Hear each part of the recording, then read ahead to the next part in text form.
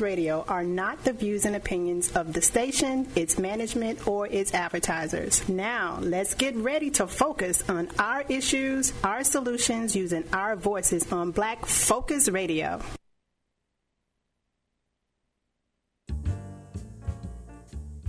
Welcome to Black Focus, the show designed with our community in mind, where we focus on our issues, developing our solutions, using our voices. Central Arkansas, surrounding areas, and the nation. Get ready. Black Focus starts right now. Phone lines open at 855-525-5683. So here's your host, David W. Coleman and Robert Webb.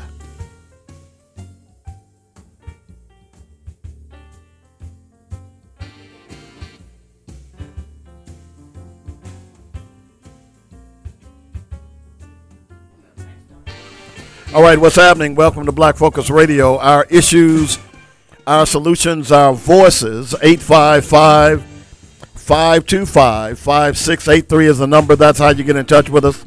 It is the Friday edition. Dave Coleman in the house. Robert Webb will be along here in just a moment. If you want to catch the show, we are streaming live on YouTube, Instagram, Twitter, and Facebook. So we've got a lot of stuff going on today. Don't forget tomorrow morning, catch the weekly sports magazine. It comes on daily from noon to 2 p.m. No, it doesn't. It comes on Saturday mornings, 8 to 10 a.m. We'll be talking sports. Hey, what's up, Dwight? How you doing? Appreciate you joining me already. We'll be talking sports. There's been a lot of developments in sports as it relates to COVID-19. You certainly want to get up to date and in the know on what that is. It is happening, folks. A lot of stuff. So we'll keep you up to date on that. If you hadn't heard already, you know I've said over and over again that we simply need to get rid of football for this year. You know, don't get mad at me. I am a football lover. But I don't believe your child needs to be a guinea pig. I don't care how much money it is to be made out there. This is getting a little ridiculous. And if my child was in school, in fact, I wouldn't even be sending my child back to school right now. Damn these politicians. You know, we'll get into that today. You know, we're going to try to keep it light and frothy today if at all possible. But, you know, some of this stuff is getting ridiculous, to say the least. There's been some Supreme Court rulings that has slapped PLOTUS. By the way, if you don't know what I mean by PLOTUS, I call him the pathological liar of the United States. Yeah, I do. We're going to finish up the series with Dr. Ivan Van Sertima today. They came before Columbus. You've heard me talk about this book, Ad Infinitum. It is a great book. You should have that book in your library. If you do not, then go out and get it, please. It is worth the money. Trust me, it is a great, great book. All right, so we got a couple of things that we're going to do today. Of course, we're going to talk a little bit about the pandemic. We'll certainly talk about Attorney General Barr riding into Little Rock with shotgun, and Tom Cotton and French Hill riding along with him. I see they had unmasked. Okay. We'll talk about that also and get into some other things here in just a moment. Okay. So I'll tell you what we're going to do. We're going to go ahead and do our Black Facts. Let's go ahead and get that out of the way. Not that it's in the way. It's just that we want to make sure that we get it done today. And then we'll get into some other stuff. So here is Dr. Ivan Van Sertima finishing up this talk. It'll be about 12 minutes for They Came Before Columbus. Dynamic Black Facts. Our culture, our history, our people. Purple, the Phoenician thing about purple, their search for purple, because purple was sacred among the Egyptians, it was emblematic of the power of the gods. And the Phoenicians, in their travels, exhausted most of the purple supplies in the Mediterranean. there is another suggestion of why they should have come to the Americas for this purpose. You look at other ritual scenes. The human-headed bird, Ba, is found in Mexico. A bird with a human head. This is in Egypt, and on the Egyptian tombs, and they have a little hole in the tomb with the bird to fly out. You see it duplicated in America. Nowhere else. All these correspondences. How come? How can you explain that these things were not happening before? They have no antecedent. They are complex. They are not just single traits. They are a complex of interlocking parallels. Why should we believe that it took Columbus, who stumbled into the Caribbean, which he called Asia? Do you know Columbus called America India? It wasn't called America, it was called India. That is why we're still calling the Americans Indians. He still called the Native Americans Indians. Columbus had a right theory, which in fact was not new. The Arabs and Africans knew the world was wrong. You look at the globes that Africans used and Arabs used to teach geography. They were all wrong. So only Europeans believed the world was flat, until some of their geniuses were persecuted, proving that it was wrong. That's a fact. You look at the maps, those early maps. You look at the early globes that were used in geography. But the thing, and you find it in Arabic documents in the Moorish period, there was assumption all through that Moorish period that the world was wrong. Columbus wasn't new about that. He was right, theoretically. If the world is wrong, you could go far to the west and end up in the east. What he didn't know is that you would need an airplane to do it, not the Santa Maria. So the Santa Maria collided with another continent, and he assumed, do you know that even though Columbus doubted that it was Asia, you know what he did? He sent his notary, Fernando Perez de Luna, among the ships and got every man to sign a document that he was off the continent of Asia. He couldn't take any chances. They spent a lot of money sending him out. He had to find India. He had to find the treasures of Marco Polo, come what may. And he got them to sign a document, and he threatened them. If any man were to say they didn't go to the continent of Asia, or they were not off the continent of Asia, if there were officers, they would be fined 500 maravedis, several months' salary. And if they were common sailors, they would be given 100 lashes and have their tongues cut out. That's in the documents. That's the great discoverer, St. Christopher. When he came back, he was coming back to Spain. A storm blew his ships into Lisbon, Portugal. The Portuguese were rivals of the Spanish. He sat down. My book begins, and that is no fiction. I have researched every word of it. He sat down to dinner with the Portuguese king, King John II.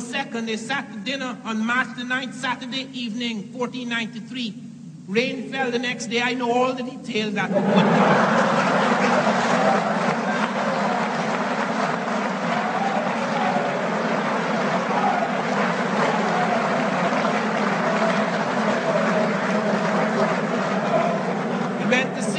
King John's queen in Villafranca on the left bank of the Tagus on Monday, I don't know what for. But there in that weekend, on that Saturday and Sunday, there were discussions. And at the dining table, he brought with him 6 Native Americans whom he captured. He was the first man to make slaves out of the Native Americans. And he brought 6 Native Americans with him who fascinated the Portuguese court with the red tint of their skins and their hair. These are not the Africoid types who visited. I'm talking about the Native Americans who came across the Bering Straits during the glacial migrations. And he brought these men. And while they were at table, a dish of beans were brought out at the order of King John. And King John beckoned to one of these people with sign language to build with these beans on the table these lands that Columbus said he had discovered. And a chain or necklace of islands was built up, which included various parts of the Caribbean, Cuba, the Lucayes Islands, etc.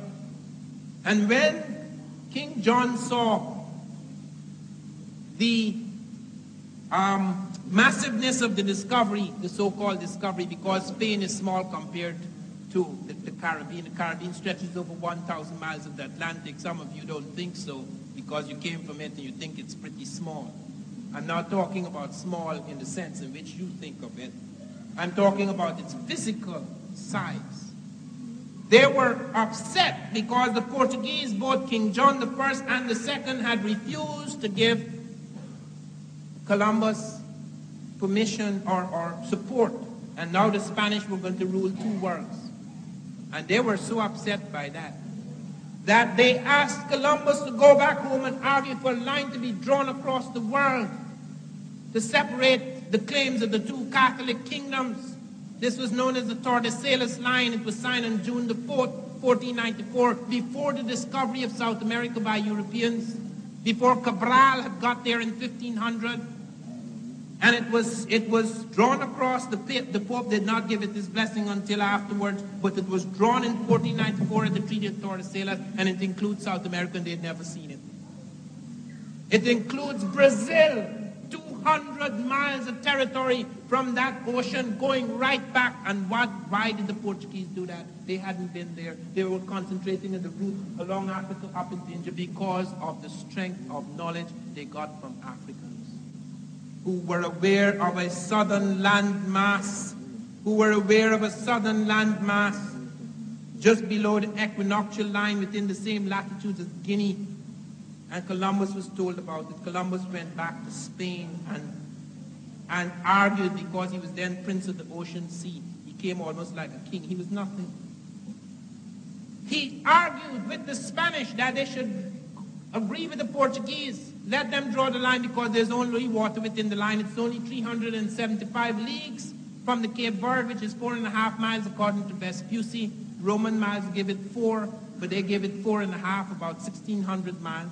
And Columbus said, nothing to worry about. You're not giving anything to the Portuguese. I have traveled twice as many leagues, and I have found no such land, which is true, because Europe is twice as far from America as is Africa. But when Columbus was on his second voyage, a man called Jaime Ferrer appeared in the Spanish court and told Ferdinand and Isabella that Columbus was lying, that he had knowledge from Arabs and Ethiopians. The word Ethiopian was generally used for African, that there was a landmass to the south within the line, that the demarcation line they were drawing up between the Portuguese claims and the claims of the Spanish.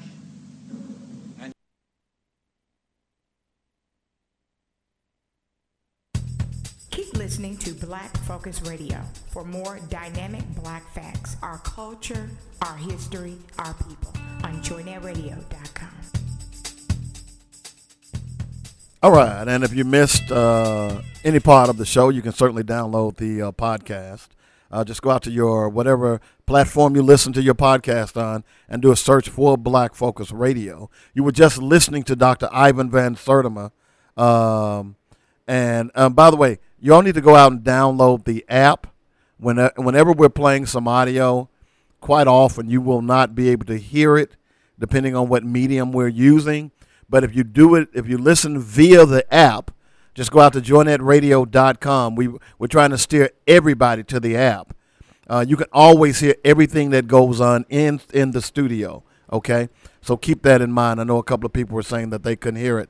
But you can go out to YouTube and just type in Ivan Van Sertima, and it's spelled IvanVanSertima.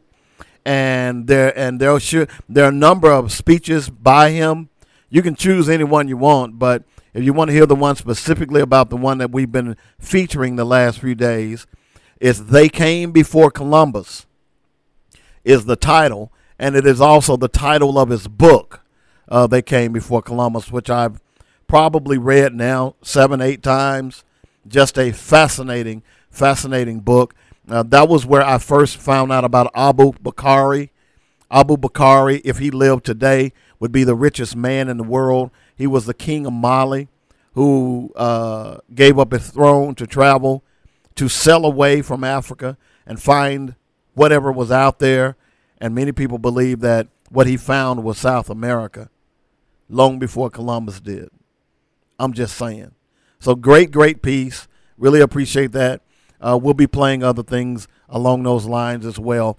Part of the reason that I play stuff like that is because I want black people to understand that you had a history before slavery. Okay? You're not a descendant of slaves. You're a descendant of kings, queens, engineers, doctors, attorneys, mathematicians who were stolen into slavery. It makes a big difference how you view yourself. Okay? I'm just saying. 855-525-5683 is the number. That's how you get in touch with me. You're on Facebook. We're on Instagram. We are on YouTube. You can also send me an email at blackfocusradio@gmail.com. I don't give that out a lot because I don't want you flooding my inbox with junk. Yeah, I said it. You've been really insensitive. I don't want you, Robert, I don't want you flooding my inbox with crap. You're being really insensitive right now. David, please stop being insensitive to our listeners. Let me say this again. Y'all, please forgive David. He can't help what he's doing. I don't want you flooding my inbox with crap. David's really insensitive, and please forgive him for being insensitive. By the way, that voice you're hearing in the background is not a dream. It is Robert Webb. Hello, Robert. How you doing? What's up, Black? You golfing this weekend? What do you not like golf, man? JC plays golf. Why don't you play golf? Well, you have I have a back issue. You have I a can't, bad back and a bad neck, so yeah. Yeah, I can't. Understandable. The torque would tear me apart. Yeah, understandable. It would tear me apart. So I see why you hate on us, because you want to play, but you can't. Understood, my friend. You really want to go there with me today? Understood, my friend. You really want to go there with me yes, today? Let's do it. It's Friday. All right. Do what you do for a pork chop player. I had pork chops for lunch. Oh, God. Didn't have to do anything for it except, show my card. Or swipe my card. I forgot you are at Baptist. Y'all eat free. No, we're not. I'm not at Baptist eating at Baptist. I actually ran up to K Hall. Oh. I'm trying to give all my money I can to black folk. That's what's up. Any chance I get, the first thing I'm doing is checking to see if a brother got it. And if a brother ain't got it, I like that, Dave. then let's see. If a brother ain't got it, you know what? If someone was smart, and it's inexpensive, somebody black needs to open a pizza hall. You know what I'm saying? Yeah, pizza franchise. There's not a franchise. You don't need a franchise to have a pizza place, a pizza joint. It would be better to have a franchise, it'd be a whole lot easier. Well, what that franchise? Way you have to create the infrastructure. Well, that's true too. But theoretically speaking, when you talk about a franchise, what are you talking about? Papa John's? You're talking about, and I don't buy Papa John's. Whatever, Marco's. I mean, there's several out Marco's. I'd rather. Well, I'm thinking for myself. If I open one, I'd open my own pizza joint with my own pizzas. That's just me, But I'm just saying it would be nice to have one here in Little Rock. Yeah. As well. So I understand that, but having one with the infrastructure already in place would probably be a whole lot easier. Well, maybe not. It just would be. It would be. There's no maybe to it. It would be a lot easier to have one that already has an established name. So, what would you argue that the amount of money you'd have to put up for a franchise? Same thing you'd have to put up, if not more, to open up one. Just answer the damn question, sir. How much money would you have to put up? You have to put up the same amount of money. It would be okay. So probably for a franchise, you'd have to put up about $20K. Somewhere in the neighborhood, probably between 20 and 50. Yeah, somewhere in there. Yeah. You can open up a privately run pizza joint for that amount of money and make a killing. Not even possible. If you make good pizza. Not possible. How many restaurants have you ran? None. Okay, but I know simple business, and that's not going to happen. Okay, you know where you can. Okay, so for you saying between 20 and 50 grand, you can open up. You can open up a very nice pizza joint. And what are you all in for? What do you mean? What am I all in for? To open the doors and serve your first pizza. How much do you think it would cost you all in? To serve my first pizza? I'm just saying, to open it up and serve my first pizza, I could do it for $50K. Easily. Because, see, here's why. Okay, other than your overhead as it relates to the building and the oven, because that's really all you need. Okay. And, of course, a cash-out system. Right. That's really all you need. Your overhead as far as food is concerned is not going to be that much. Okay? Because you're basically going to have if you're making your own dough, that's going to save you all kinds of costs because you're going to make that on site. But if you're going to make your own dough, you got to pay somebody to make the dough. So you got to add that. You got to add. Well, no. If you're gonna, I'm saying, if I'm gonna open a pizza joint, I'm making my own dough. Okay. But if you're gonna make your own dough, you still got to pay somebody to make the dough. You can't make all the dough yourself. Well, you're talking about as far as employees are concerned. Employees, yeah. Yeah. So the employees, I agree with that. But I'm just simply saying, for $50K, you can start a nice pizza joint, and have one employee there, and you can make a killing. So how you gonna advertise? Let people know you're there. You start off by word of mouth. You're gonna be broke then. No, you won't. If you know what you're doing, you got social media, you got word of mouth, you got pre-openings, you got grand openings. You don't spend a lot of money on advertising off the bat. Yeah, you do. You're not listening to what I'm saying here. Okay. You can make a killing. It's called guerrilla marketing. Have you ever read the book? Mm-hmm.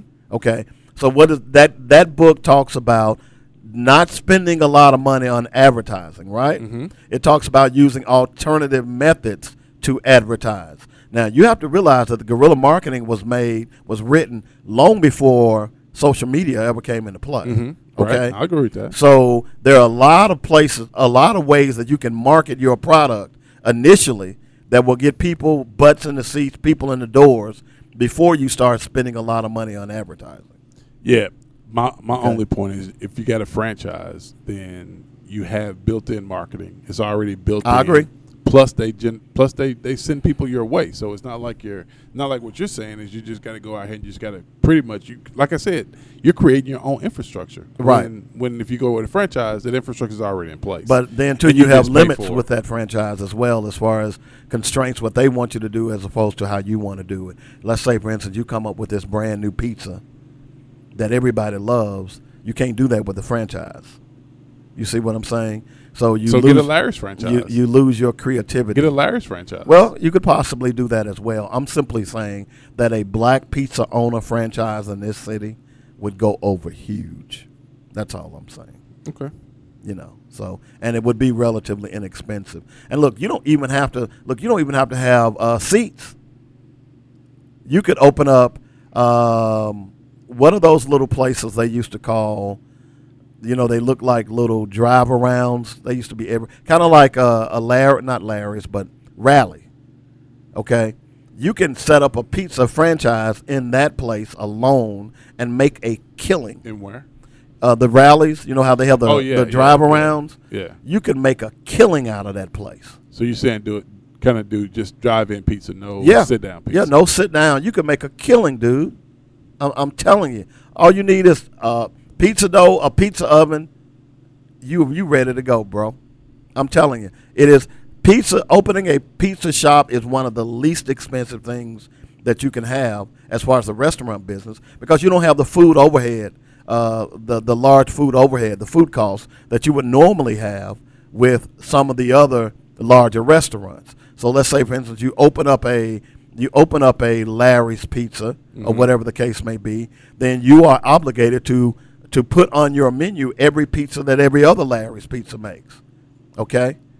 As opposed to owning your own franchise, you can limit it to 6-7 pizzas, and then all you do is the different sizes. In fact, that's basically what Iriana's is, mm-hmm. okay? Iriana's has X amount of pizza. If you go down there for lunch, they're going to feature pepperoni. They also have a meat lovers. And then they have different variations of that. Okay? So anything like Simpson, if I have a meat lovers pizza, that's usually pepperoni, Canadian bacon, sausage, bacon. So if someone says, hey, I want a pepperoni pizza, well, I've already bought pepperoni for my meat lovers pizza. You see what I'm saying? So it could be relatively inexpensive, particularly if you don't have a sit-down place. It could be, and then you throw in a Coca-Cola. I mean, look, you pay anywhere from $1, $2 for a drink. Mm-hmm. You know how much those drinks really are when it breaks down? Well, for what you're getting, you're not paying very much. Right, but, they break down to about 15 cents a drink. Right. You see what I'm saying? Yeah. So you could really make a killing. That's all I'm saying. How much it cost you to make a pizza? Off the top of my head, to make a single large pizza, let's see, it's a 12 ounce. You're probably talking maybe $2. And you're selling that pizza for $12, $15 a pop. Because all pizza is dough, water, yeast, tomato sauce, which is cheap, and cheese will be your main cost, but mozzarella. And if you're really enterprising, make your own damn mozzarella. You see what I'm saying? Which I have done. So it just depends on your expertise on how you do your pizza. But I'm just saying that's a relatively inexpensive franchise that I would love for someone to open here in Little Rock. So heads up out there. Everybody wants to open up a chicken wings place. Well, your overhead for your chicken wings is more than a pizza place. Yeah, but people know that, chicken wing joints, people are rolling in those quite often, quite frequently. Right. And you see one on literally every corner now. Mm-hmm. So you're not making much money off of that, But a black pizza joint, man, you can make a killing. All right, let's open it up. Particularly if you put it in the hood. Let's open it up. I'm definitely, and I'm going to tell you a place right across the street from K Halls that used to, believe it or not, I'm so old, I remember that used to be 1 hour Martinizing a Cleaners, and it has morphed into numerous things over the years. But, man, I'm telling you, it would be really, really easy to do. Okay, but anyway, 855-525-5683 is the number. That's how you get in touch with us. I will tell you also, the coronavirus is real. Since we had the conversation the other day about whether or not kids should go to school, right? That conversation has exploded nationally, and you're finding now that a lot of people are asking that very same question because, as you said, as I would say, that I'm sorry, I'm not sending my child to school under these conditions. I'm just not going to do it. There's nothing you can tell me that's going to make me want to send my child to school. And I read a story the other day where this 11-year-old kid just died from coronavirus. Oh yeah, that's right. They said that it doesn't affect kids. That just shows you they don't know what the hell they're talking about. Okay? So that has exploded. The Big Ten has decided that they are going to only play conference games if they have, and this was a caveat, if they have a season at all. So there's a distinct possibility that there will not be a season as it relates to college football. Certainly tomorrow on the Weekly Sports Magazine in the morning, we'll get more into that. But this is a serious question that parents are going to have to ask themselves.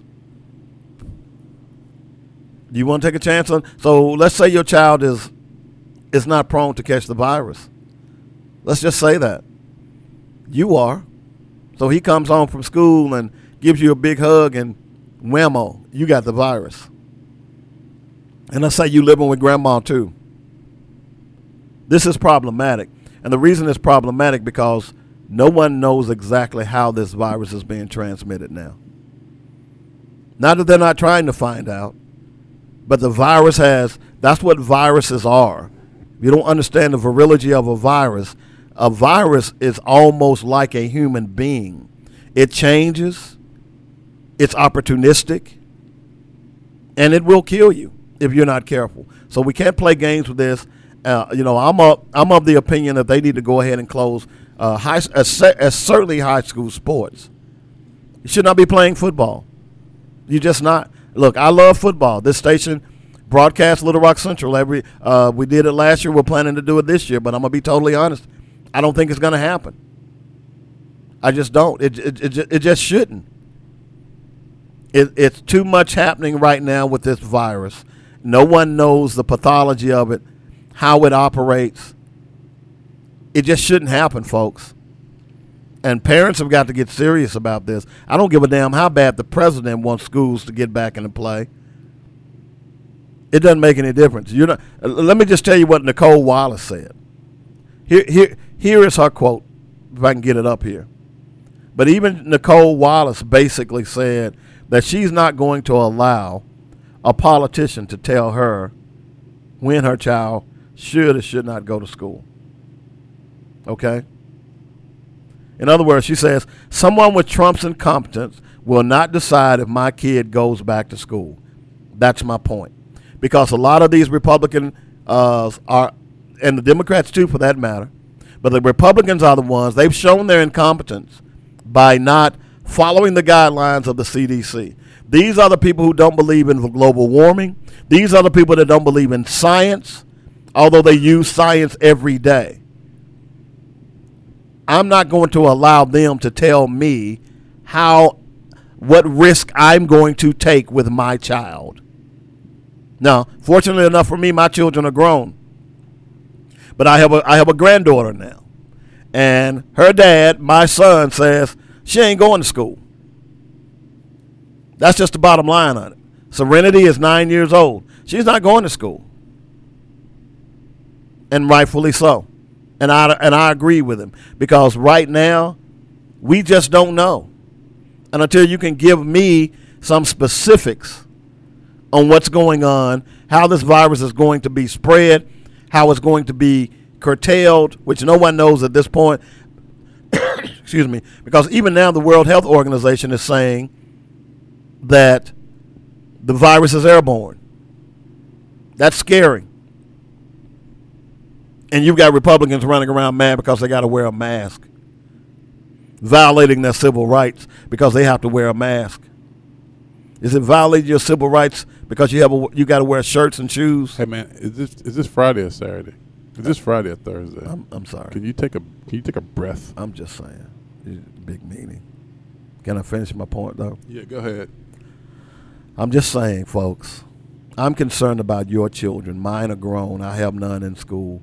I'm concerned about your wife, who's a teacher, or your husband, who's a coach, or vice versa. They can still get the virus. By the way, do you really want to be the school that little Johnny died at because of the coronavirus? How y'all going to handle that? Are y'all going to ask, what about lawsuits? Are y'all going to ask the president and Congress to exempt you all from being sued because you killed a kid because you wanted to get back in school? That tells you right there how distasteful and disgusting it is that they have to pass a law that you can't sue them because they caused your kid to die. That should tell you all you need to know. All right, I'm done with that. Also, apparently, Little Rock police have put on hold a plan to use the state police to investigate officer shootings. Are you familiar with this? Do what now? Yeah, I'm familiar. You want to give us some details? Nothing to really give you. They were just going to have the state do the investigation instead of it being done. Well, they're going to do it in conjunction with IA. So it's just going to be, they're just going to have an independent eye to see if they came up with the same conclusions. How are they independent? How's who independent? You said they're going to have an independent eye. The state police. Who's independent? The state police will be independent because the state who? The state police. The who? State police will be independent. The who? State police. The state police. Yeah. How's that independent? To some degree, they are an outside agency. To some degree, but they are still what? They're still police. Bingo! Shooky. It doesn't matter. Exactly. No, I'm saying no. Exactly. No. Being an independent body, that would lead you to believe it's no different than the FBI coming in doing. You trust them? Doing shootings for the state police. You trust them? It's not a matter of trust. Actually, it's just I don't know. It's not so much a matter of trust. Well, if you can't trust them to do an independent investigation, why have them?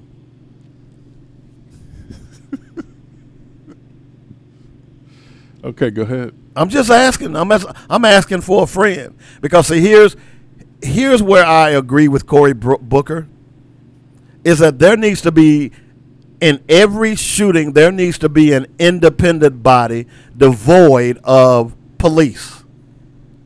Here's why. Did you hear yesterday the interview from a couple of one of the police officers who killed Breonna Taylor? No. You didn't hear it, right? No. So here's a fascinating thing about it. The entity that was doing the interview and the investigation was literally leading him with their questioning. He even went as far as to say in one question, I don't want to put words in your mouth, but did this da da da da da da da da da. And Elf said, yeah. You get that, right? Yeah, I do. Okay? So I have no trust for police when it comes to investigating these things. So who's going to investigate it? It needs to be an independent body. Who, Dave? We don't know. We can establish one. That ain't that hard. But we know based on what these cops, regardless of their okay, are we going to depend on the FBI? Well, let's say COINTELPRO. Is it Friday? Is it Friday? Is it Friday? Why you messing with me, I'm just man? checking to see. Oh, Why you messing with me? I'm just checking to see if it's Friday. I'm just saying. This is way too heavy for me today. I'm sorry. Way too heavy because I didn't drink before I came to the show today, so I didn't take a couple can't do shots this today. Yeah, I didn't get my sip in. I'm sorry. No, seriously. I got some tequila in the car if you All right, need it. man, let's do that. Let's take a break. Hot and come tequila back. is terrible though. But this is the thing. So somebody has to do the investigation, and you have to have some independent agency, whomever it is. Because if you're saying, because what you're saying now is the whole thing is pointless, Dave. If you're saying you can't trust anybody, then you're saying the whole thing is pointless. It so, is. Dave, you have to trust somebody. If you can't trust the state police, if you can't trust the FBI, then Dave, You develop an independent body.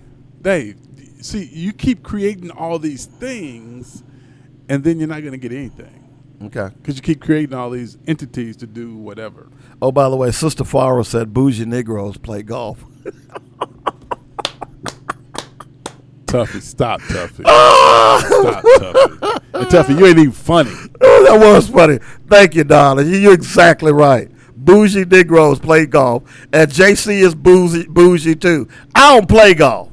You can't play golf. If you could, you would be. I can play putt-putt. I know. That's an insult to you people, isn't it? Putt-putt. Wow. I play Tiger Woods on my PlayStation. I'm just saying.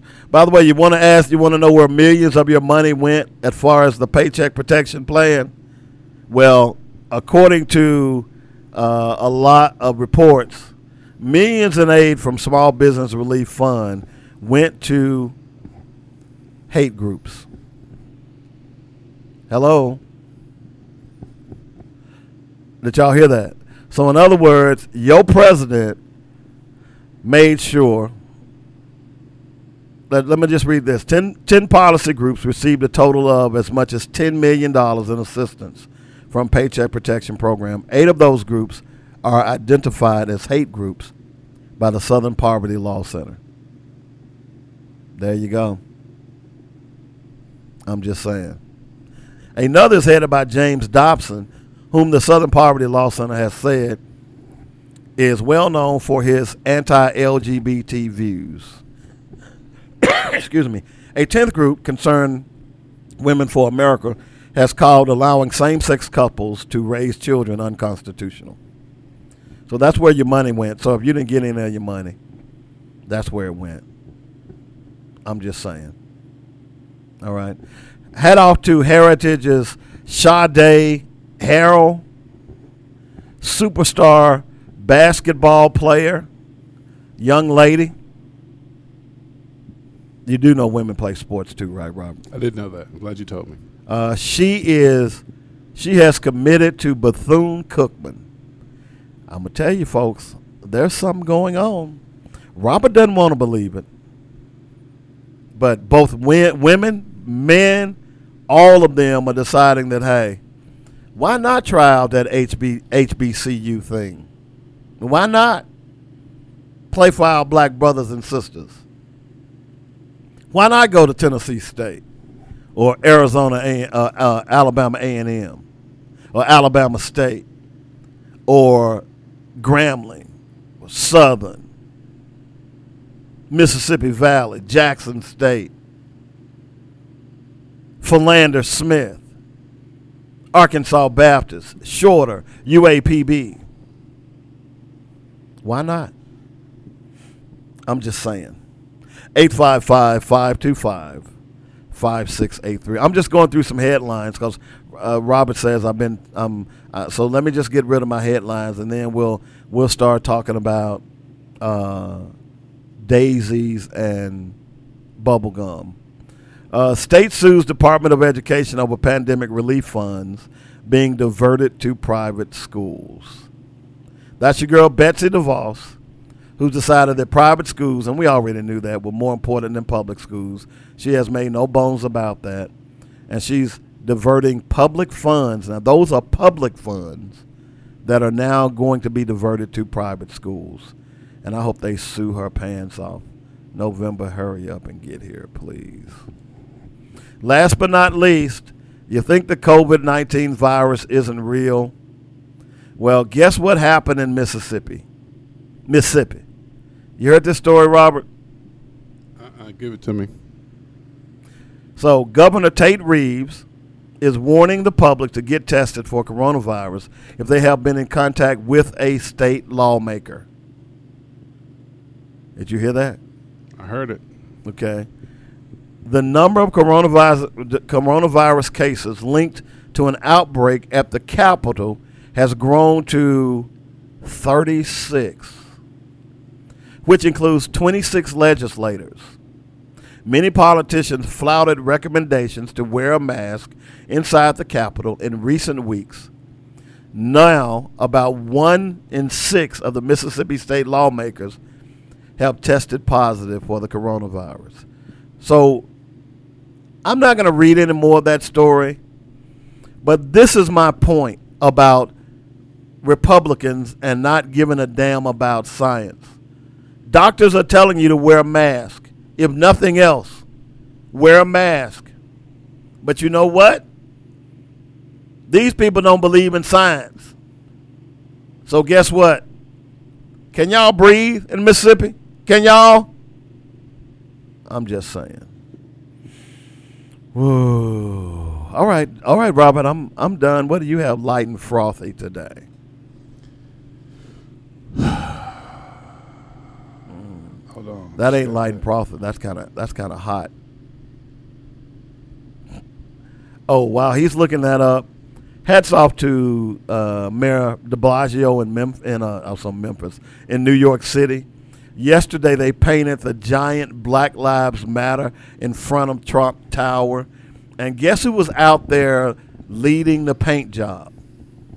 The mayor himself. Which mayor? Mayor de Blasio for New York. Out there himself. Guess who You else? like symbolism, don't you? You love symbolism. No. That's because you're bougie. No. That's because you're bougie. Guess who else was out Tuffy. there? He's bougie Tuffy. Guess who else was out there? The Central Park Five. I mean, I just kind of like that. There is symbolism that goes along with that. You know, and I'll tell you what, if you would read the ISIS papers, Robert, I know you don't read much these days. Ooh. It would tell you how important symbolism is and how we deal with symbolism every day in this country. Subliminal symbolism that affects how we deal with it. Also, Missouri summer camp closes after, wait a minute, this can't work. This is not true. A Missouri summer camp closes after 82 kids and staff infected with coronavirus. Now, wait a minute, that can't happen. That can't happen. I thought we were going to talk about something light and frothy. I was waiting on you, but since you was taking you so long. You said you need me to provide that for you. Okay, so. Okay, that's all I need to know. I'm just saying. 82 kids. How is that possible that kids got infected with the coronavirus? They told us that shouldn't happen. Huh? Robert. I'm not talking to you. Robert. They told us that couldn't happen. How is it that kids got coronavirus? Huh? I'm just asking for a friend. Ask for a friend, Dave. I'm just saying. I'm just asking for a friend. Also, shout out to a good friend of mine, a mentor of mine, Mr. Wendell Smith. He is the dad of Penny and Rosalind and Kelly and Hilma and Pam, all former church members and dear friends of my youth. Mr. Smith turned 90 years old yesterday, and it was good to see him on Facebook. So happy birthday to him. And also happy birthday to Miss Norma Jean Towns, who turned 88, also the wife of my Boy Scout leader, Mr. Clifton Towns, and mother of Clifton Towns III. Happy birthday to y'all. I hope you have a great day as well. I mean, it would be nice if we lived that long, wouldn't it, Robert? Still waiting on you, bro. Still waiting on you.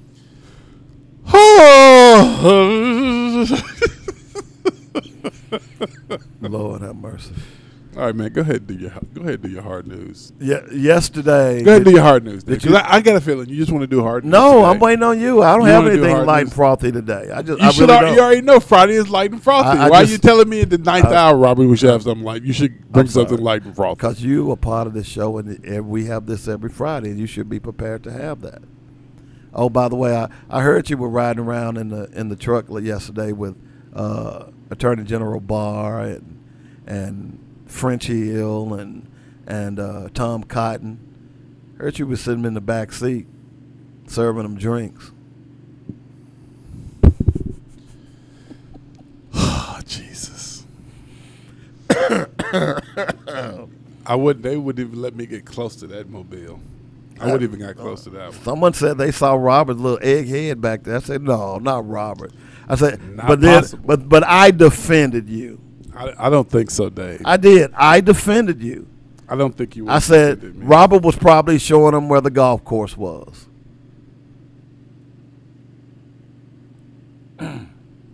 You are funny. That's okay, man. I'm proud of you. Okay. I really am. You know, everybody gotta be somebody to everybody. Think so? Yeah. I'm just saying. Oh, here's a poll, and we'll talk about this more tomorrow. Almost 75% of athletic directors believe college football will at least be delayed. Got a question for you, Dave. Okay. From D. D says, hey, this question's from my niece in Virginia. She asked why HBCUs don't provide full-pay scholarships to high school students like the private schools do. Well, they do.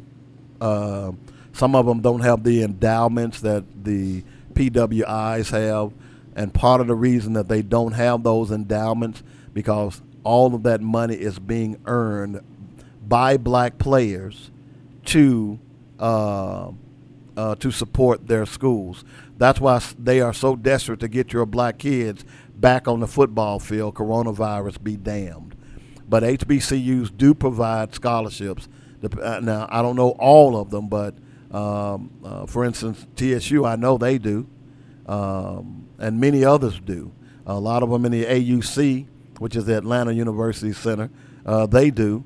So I'm not sure which ones you're talking about, but they provide academic and athletic scholarships just like PWIs. They just don't have the same amount or the huge endowments set up. And the reason they have those endowments, as I said, is because a lot of you think about it from this perspective. Let me break down some numbers for you. In the SEC alone, and let's just deal with the SEC, okay? The SEC, each member school will probably get, now this year is a different year because of COVID-19, but in the past, they've gotten an average of anywhere from $40 to $80 million per year. That includes a television contract. That includes them being a member of the SEC. That includes their jersey sales, concessions, ticket sales, all of those things. That money is generated by black bodies. Now, if they didn't have those black bodies running up and down the courts and the fields for them, guess where that money would be going? They would not be able to build look, you look at it, Alabama, for example. Alabama pays Nick Saban $9 million a year.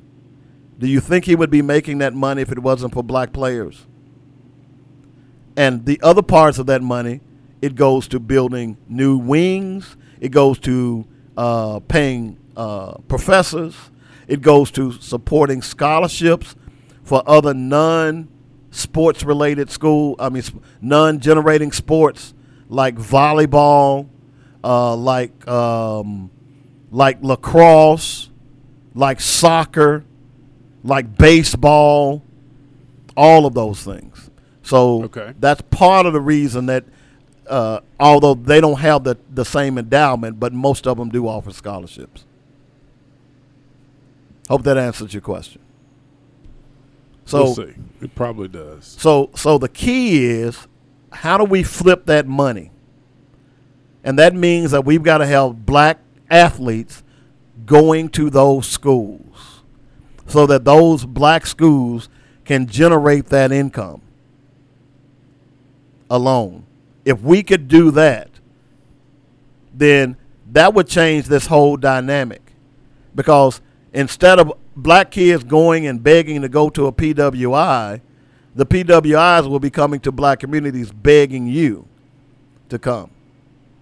And on a side note, if you didn't think it was a lot of money being made, you thought that the NCAA had decided that they were going to allow people to make money off of their likenesses. Right. So you know what the NCAA is doing behind your backs? What? They are currently lobbying Congress. They've got 2 lobbying groups that are lobbying Congress to limit the amount of money that your young black kid can make. You get the irony in that? No, Dave, because let me tell you what I don't understand. How you can understand this, but you cannot understand these people in Colorado putting forth some legislation and then there already being something put in place to negate it. But that's what I'm talking about with you, man. How naive you can be at times, my brother.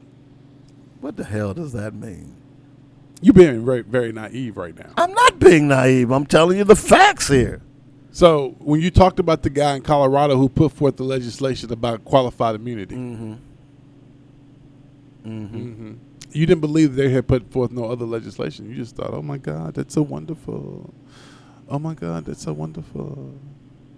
They did good. I really, really, really like that. Are you trying to throw shade at me? I would never throw shade at you, Dave. Because it ain't working. I would never throw shade at you, Dave. It ain't working. Dave, you my favorite turd. See, don't use my stuff. Don't use my stuff. This is Mimic Day. Don't use my stuff. So, but anyway, it'll be interesting to see. I've been an advocate of going to HBCUs for a very long time, and I hope we will start. And you're seeing this trend, and I don't think it's going to end. Here's what. See, the lie that has been told about HBCUs is that, if you go to an HBCU, you will never be discovered. That's a lie. Because think about it. Jerry Rice, Walter Payton, and they got discovered when you didn't have, let me just tell you how recruiting happened when I was coming out. You had to have your film, the film of your game, sent to a particular coach, or you hoped that coach would come to a Friday night football game from whatever college it was and see you and hope that he'd offer you a scholarship. Now you don't have to do that. Now, I'm saying that because back then, you didn't have all the mediums that you have now, Facebook, YouTube, Twitter, Instagram, TikTok. And then, of course, your mama sitting up in the stands with her video camera filming your number. You didn't have all that when I was playing.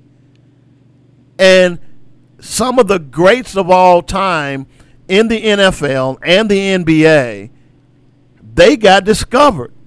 So if they could get discovered then with less media, you as a black player, if you go to an HBCU, you got all kinds of mediums now to put your name out there, put your skills out there.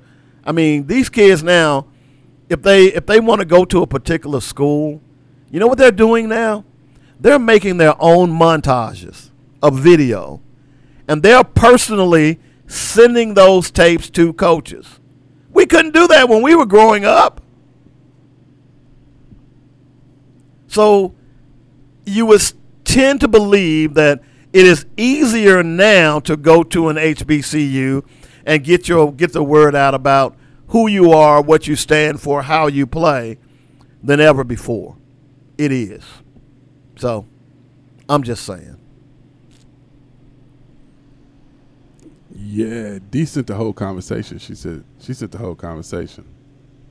She did. Yeah, she sent the whole conversation. Good. Also, black fans call the NFL plan to play Lift Every Voice and sing a joke, placating, and pandering. I agree. See, this is how white folks think about black folks.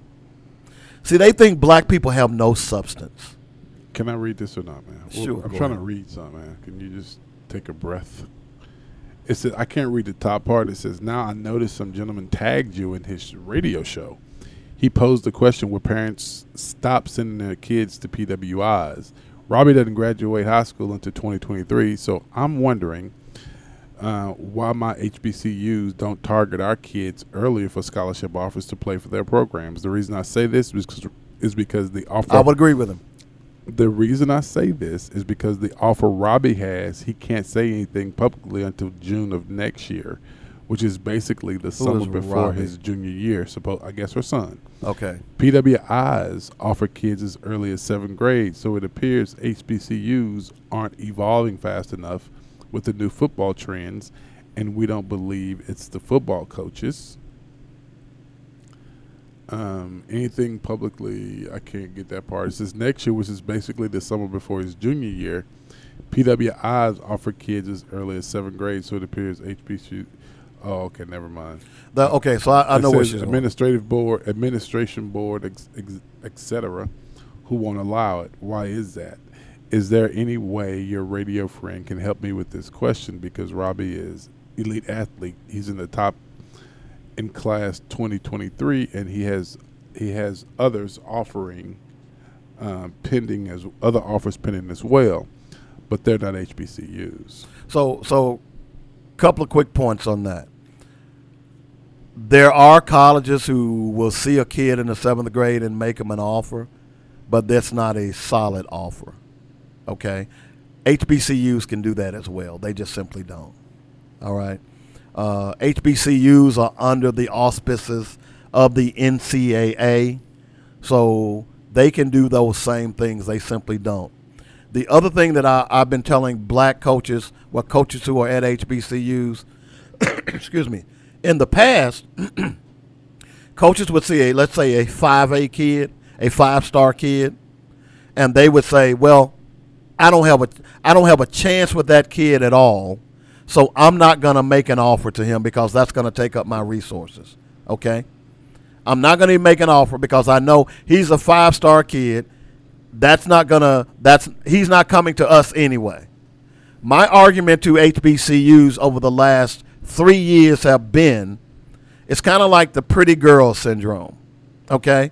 Well, Robert, I don't know if you dated any pretty girls, but if you ever walk in a room or a party, back in the day we had house parties, and there was 1 or 2 pretty girls. They were always by themselves, or they were never getting anyone to dance with them, because most guys would look at her and say, oh, she's too pretty, she'll never dance with me. Okay? So the same mentality exists with HBCU coaches. The pretty girl never danced with you? Oh, I got the pretty girls because I would be the one to go up and ask them to dance. I had no problem whatsoever. I knew the game, bro. Y'all see that sister over there? Oh man, she ain't gonna dance with nobody. She too hot. She look at her. She look too smooth. First thing I do, hey, I'm David. Would you like to dance? Sure. And the first thing I do, I look back at my boys like, hey, I had no problem with that. I knew the game. You look back like, I'm surprised too, y'all. I knew the game, bro. I didn't have no problem with it. But the same mentality exists, I think, with HBCU coaches. Okay. Is that he's a 5-star. He's a 4-star. I'm not going to ask because, number one, they're limited with their resources. They don't have the the recruiting budget that PWIs have. You understand that, right? Mm-hmm. Okay. So let's say UAPB, for example, they want to recruit superstar black athlete. Okay, and we'll take a break after this. They want to, but superstar black athlete is in California. Well, UAPB does not have that budget for their recruiting coordinator to travel all the way to California to look at one guy. Okay, so most of the time, HBCU's recruitment is local or regional, and if they end up with a kid from Los Angeles to UAPB, typically that happens because mama or daddy ended up going to that HBCU and graduated. It's the same with the kid that's the basketball player. I found out, Mikey Williams is his name. I found out that the reason that he is so gung-ho on HBCUs, his mom and daddy graduated from an HBCU. And he came out with the saying, I've got 10 toes behind HBCUs. But the reason being is because mama and daddy graduated from HBCUs. Okay? So all I'm telling coaches now, if they're listening, is send that kid a letter. If you know he's good, go ahead and make him an offer. That doesn't mean he's going to accept. Make him an offer and say, look, we would love to have you on our campus and let you experience what it's like to go to an HBCU. Because if you've ever been to a real HBCU football game, like Jackson State versus Tennessee State, or the John Merritt Classic, or the Classic that the Southern Classic that takes place in Thanksgiving, or the Circle City Classic that used to go on in Indianapolis, or the Classic that went on in Atlanta between Tennessee State and Florida A&M, dude, ain't nothing like an HBCU game. They rival anything that these PWIs have going on, and I guarantee you the women are finer. I'm just saying, okay? I'm just saying. So all I'm trying to get coaches to start thinking about is this. All the pretty girl can say is no. And you're no worse off than you were before you asked the question. You get that, right? Mm-hmm. But if you never ask the question, hey, you dating someone? Hey, can I get your number? Hey, I want you to come to my school. If you never ask, then they'll never know. That's all I'm saying. Just dating 101? This is recruiting 101. And you want to throw a date in there too? That's fine. All right, cool. Okay. I don't disagree with you. I just don't have the same faith in this whole thing that you do. But we'll see what happens. Well, it's slowly evolving. We've got to get people who are. And D, thank you for the question, D. Yeah, great question, by the way. And D, you can have her if she'd like. And just so you know, I changed the names in that so people wouldn't know who I was talking about. Okay. And if she'd like, I know some. Did she say it was basketball or football? Football. Hey, I know some people at Tennessee State would love to have him. I'm just saying. I know some, and Nashville is a great city as well. So, how you gonna be pubbing them and you're not pubbing UAPB? Really, dude? Pump your brakes, player. We want that all-star in Little Rock. Well, it would be great to have him in Little Rock as well, but I'm just simply saying I know folks at Tennessee State. Oh, okay, got you. You see what I'm saying? You got the hook up at State. I know folks at Tennessee State, basketball and football. Plus, one of my dear friends does play-by-play for them. All right? Okay, I forgive you. So that's why I'm saying. But what we've got to do, what coaches have got to do, and we've blown by the top of the hour. We need to get to that. But what coaches have got to do at these black colleges is simply ask the question. Ask for that number, bro. Ask what they like to dance. That's all I'm saying. Back in a moment. It's the top of the hour. Black Focus Radio, our issues, our solutions, our voices on JoyNetRadio.com.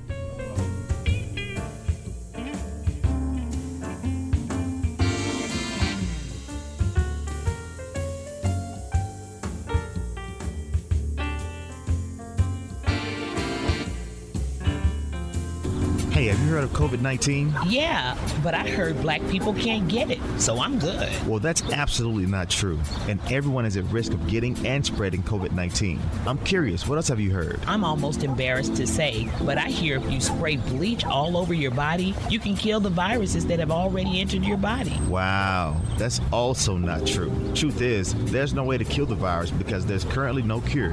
What you can do is take preventative measures and wash your hands regularly, practice social distancing, stay home if you're sick, and clean and disinfect frequently touched surfaces. Noted. One more thing. So if I get the flu shot, that won't stop me from getting COVID-19? Correct. Flu shot can protect you from the flu. If you do begin to develop symptoms of COVID-19 like fever, dry cough, shortness of breath, call your doctor and find out if you should get tested. For more ways on how you can protect yourself and your family from COVID-19, visit arminorityhealth.com. Arkansas Minority Health Commission. Your health, our priority.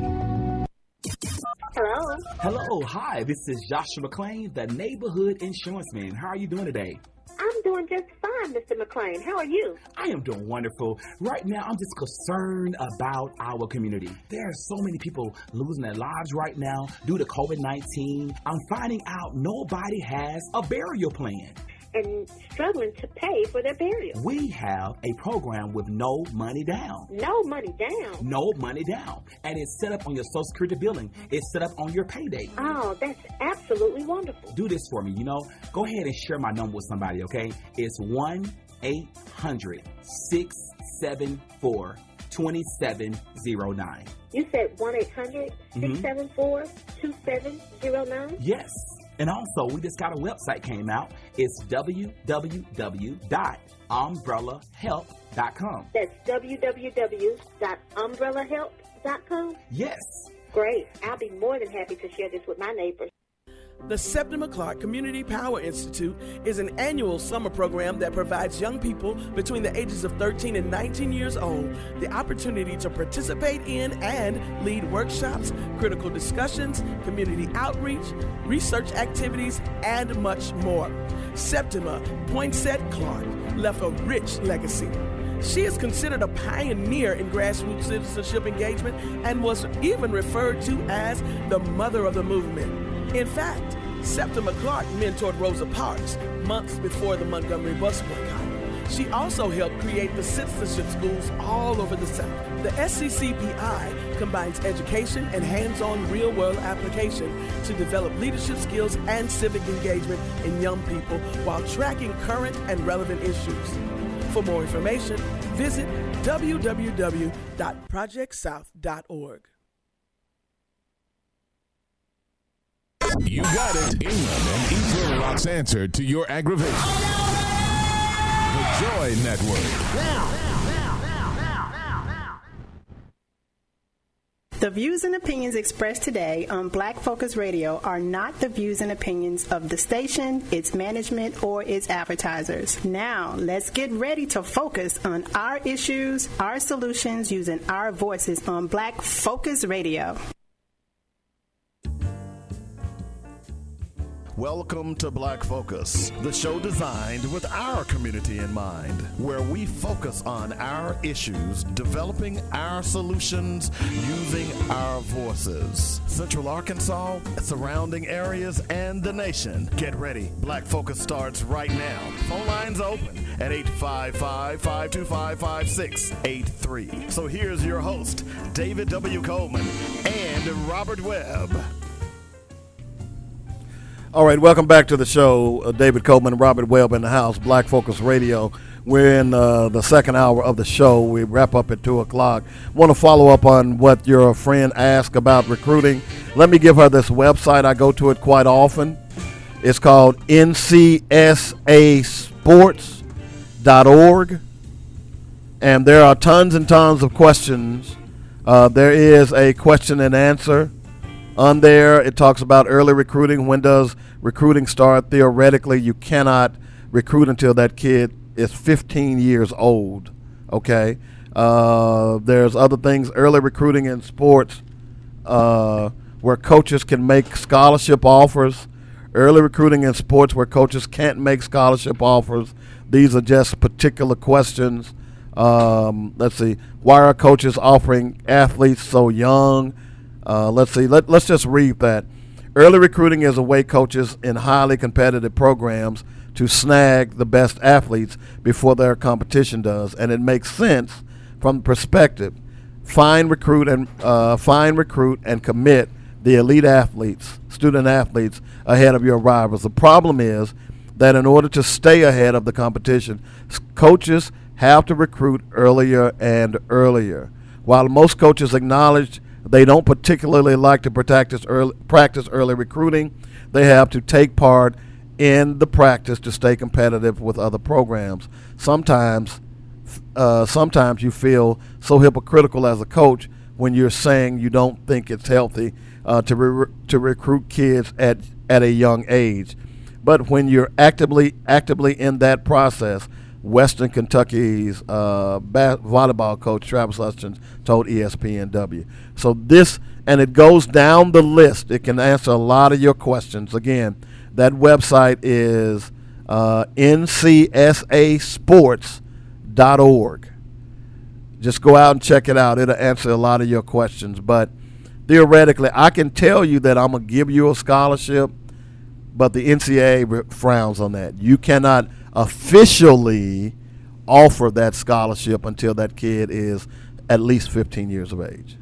Okay? And that's any school, whether it's a Power 5 conference, whether it's Division I or Division II.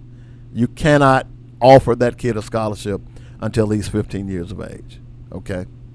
So I hope that answers some of your questions. And we'll talk about a little bit of that more tomorrow on the show as well. Okay. What else you got, Robert? I just got today, but what is that? That is massive. That is massive. I just like hearing myself talk on my microphone. Y'all excuse me for a second. That is massive. Dave Coleman, that is massive. I don't know what you just did, but I sound amazing right now in my headphones. I don't know what he did, but I really like hearing myself say things right now. I sound really sexy. I think I sound really sexy to myself. That's pretty cool. I'm just going to say my name over and over. Robert Webb. Robert Webb. Oh, my goodness. That's really cool. Robert Webb. Why y'all looking at me like that? I mean, seriously, are y'all listening to this thing right now? I don't know what it is that you did, but man, it sounds really good. Don't hit your mic, though, because I sound really sexy right now. It's like Robert Webb. Robert Webb. As a matter of fact, after the show, I want you to cut that out, clip it so I can play that back and just play it back to myself. As I'm riding down the street, I just want to hear myself say, Robert Webb. Robert Webb, you are amazing, my brother. You are amazing. All of you who are sitting at home laughing at me, I'm really irritated with you right now because you should not be laughing at me. How amazing Robert Webb is. Dave, really? Go ahead, man. I know you just dying to stop me from being amazing. I know you're hearing it over there. See, you just left. Oh. This is what happens when you turn the show over to the squirrels and the hyenas. I'm just saying. But anyway, we'll talk. So more. Insulting. We'll talk more about that tomorrow on the sports show. Join us live in the morning at 8:00, bright and early. I'll be sipping iced tea and talking sports. All right, Robert. What else we got on the agenda today? Oh, I don't know. How about Master? Let's talk about Master P's Burger Joint. I don't know anything about Master P's Burger Papa's Joint. Burgers in New Orleans, chicken and waffles. Is he from New Orleans? Yeah, he's from New Orleans. I didn't know that. The address is 3300 4th Street in Harvey, Louisiana. It closes today at 8 p.m. Yeah. And we're talking about that. Why? Because it's something black, and it's in New Orleans, and it's positive. Okay. Master P doing Master P. Okay. Master P's I've always been a big fan of Master P, by the way. Okay.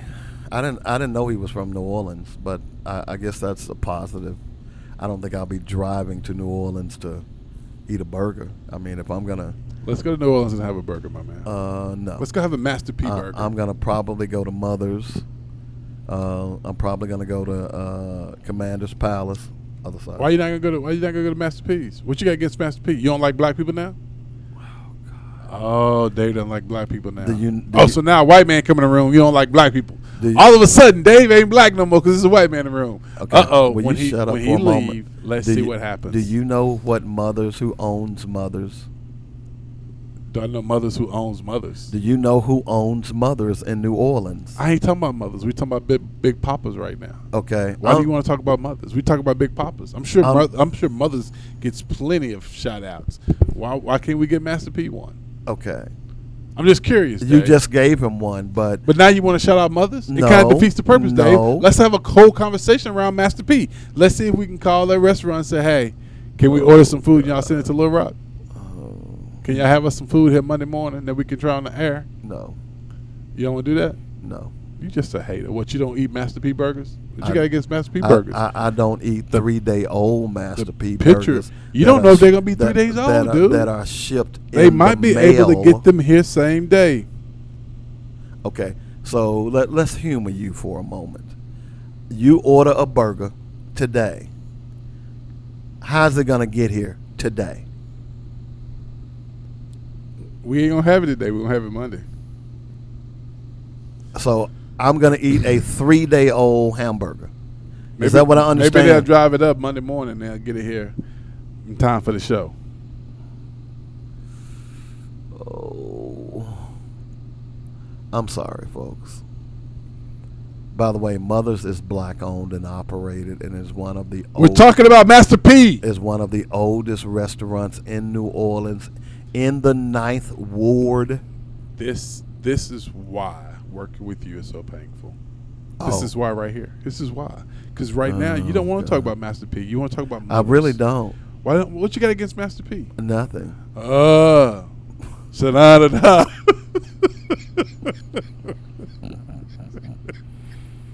What you got against Master P? How can you not love Master P?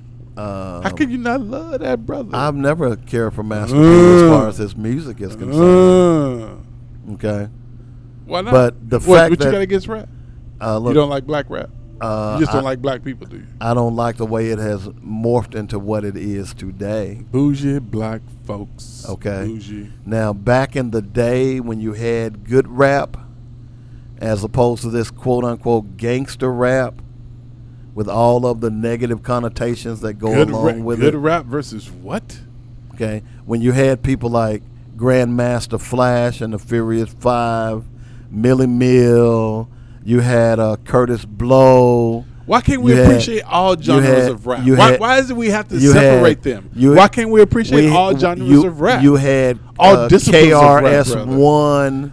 We need all that. We need all that. Not everybody tells the same story. You know, when you had people that were being positive, as opposed, they were still telling a story about how they grew up. Did you like NWA, Dave? Yes, I did care for NWA. Oh, you did care for NWA? They were okay, but there was some stuff. They were the ones who started all the craziness. Right. So why you like them, Dave? Right. See, this is what I'm talking about. Your hypocrisy needs to only go so far, player. Your hypocrisy just goes too damn far.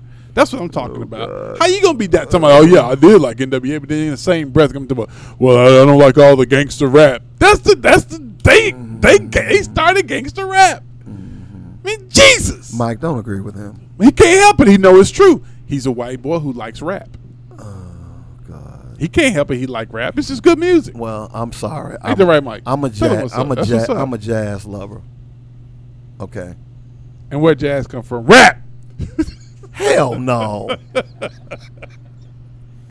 I sound like one of the Republicans. Where jazz come from? Rap. Rap created everything. Oh God. Oh God. This is such a wonderful day. Apparently it isn't.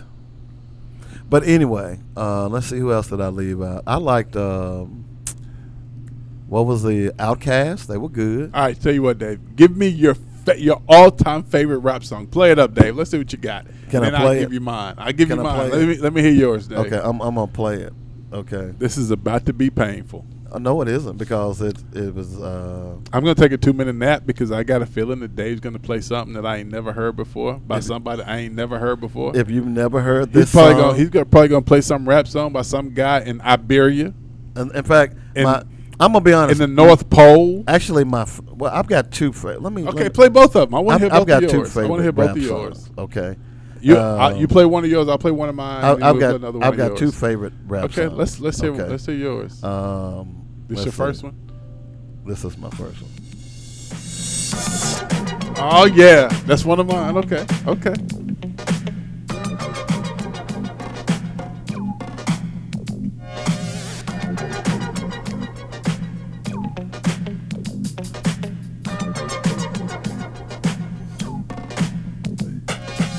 It's like a jungle sometimes. It makes me wonder how I keep from going. Turn my mic off so I can sing. Jungle sometimes. It makes me wonder how I keep from going under.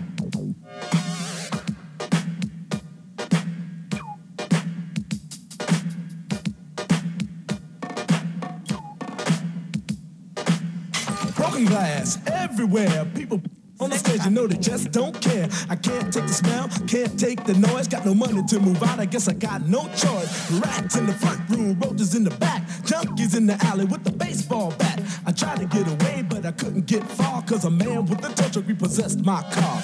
Don't push me, cause I'm close to the edge. I'm trying not to lose my head. Don't you ever tell me I don't know music. Okay, let me play my other one real fast. Okay, here you go. Here's the other one.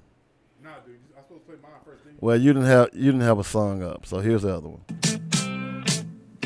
Don't you give me all that jive about things you wrote before I was alive. Cause this ain't 1823, ain't even 1970. Now I'm the guy named Curtis Blow, and Christmas is one thing I know. So every year, just about this time, I celebrate it with a rhyme. Gonna shake it, gonna bake it, gonna make it good. Gonna rock it through your neighborhood. Gonna read, gonna sing it till it's understood. My rapping about to happen like a knee you was slapping, or until you been tapping on a hunk of wood. Bought a red suited dude with a friendly attitude and a slave full of goodies for the people on the block. Got a long white beard, maybe looks kinda weird, and if you ever see him, he can give you quite a shock. Now people, let me tell you about last year when the dude came flying. Now that song right there. Yeah, everybody sampled that right there. Exactly. So that was a sample from who? I can't remember. That was a sample from who? That's actually Curtis Blow. I thought he sampled that. He didn't sample that. But everybody has sampled that.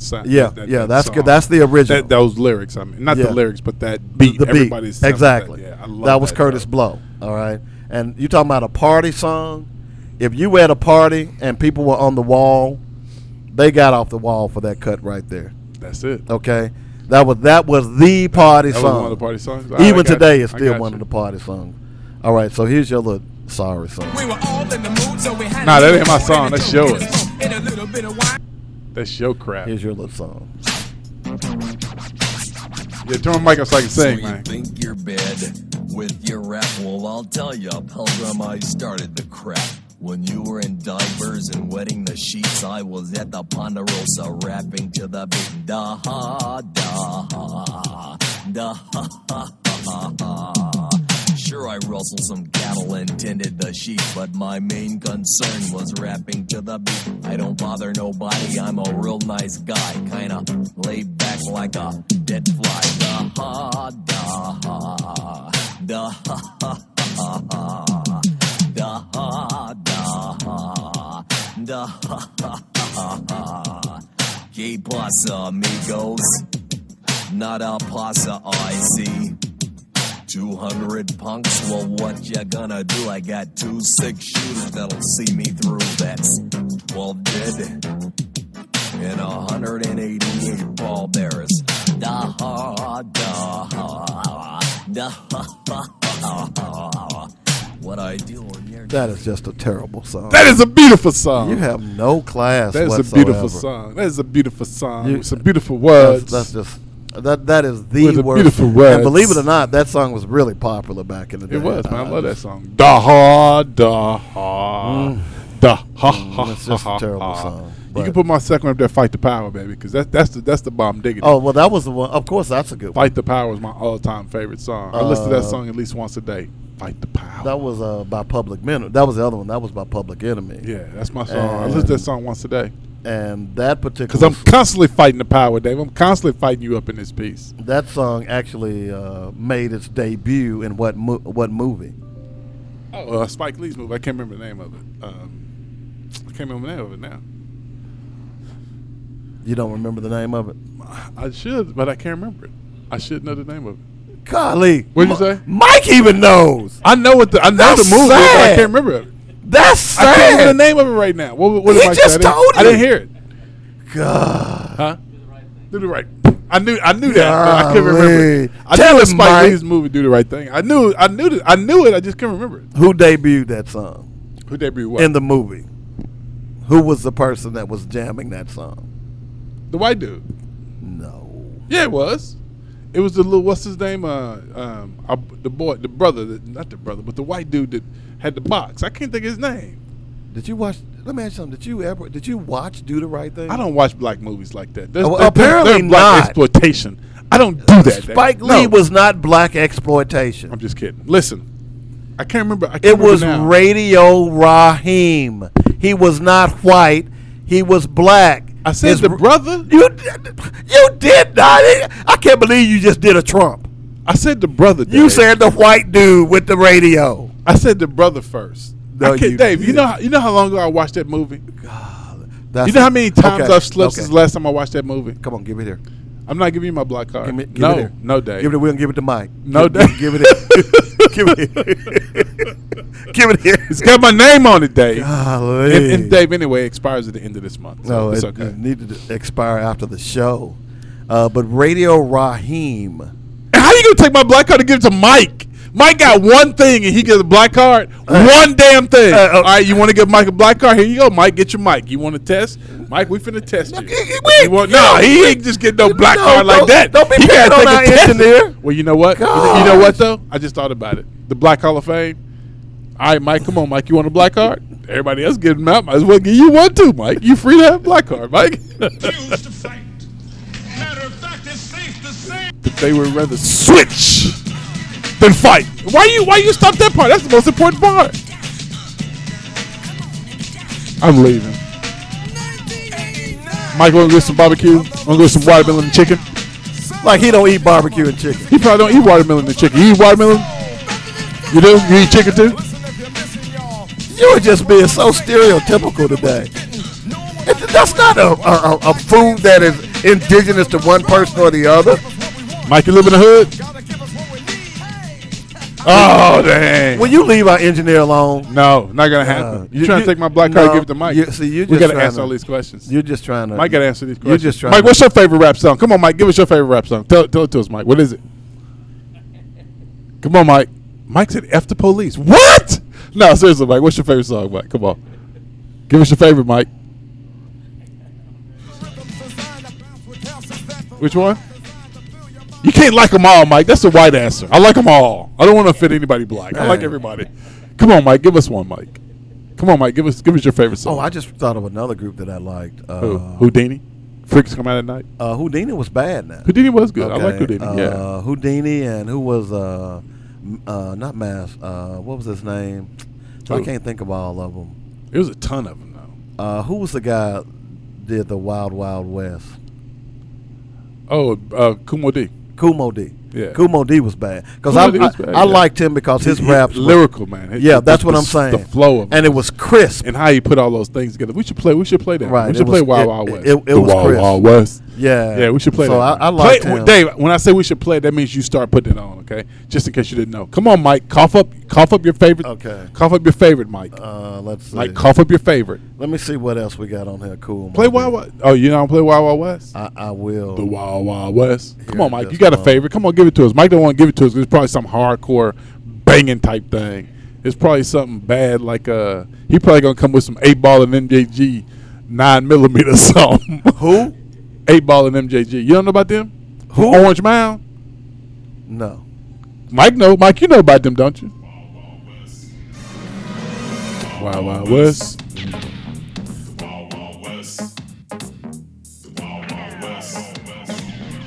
He got an incredible flow.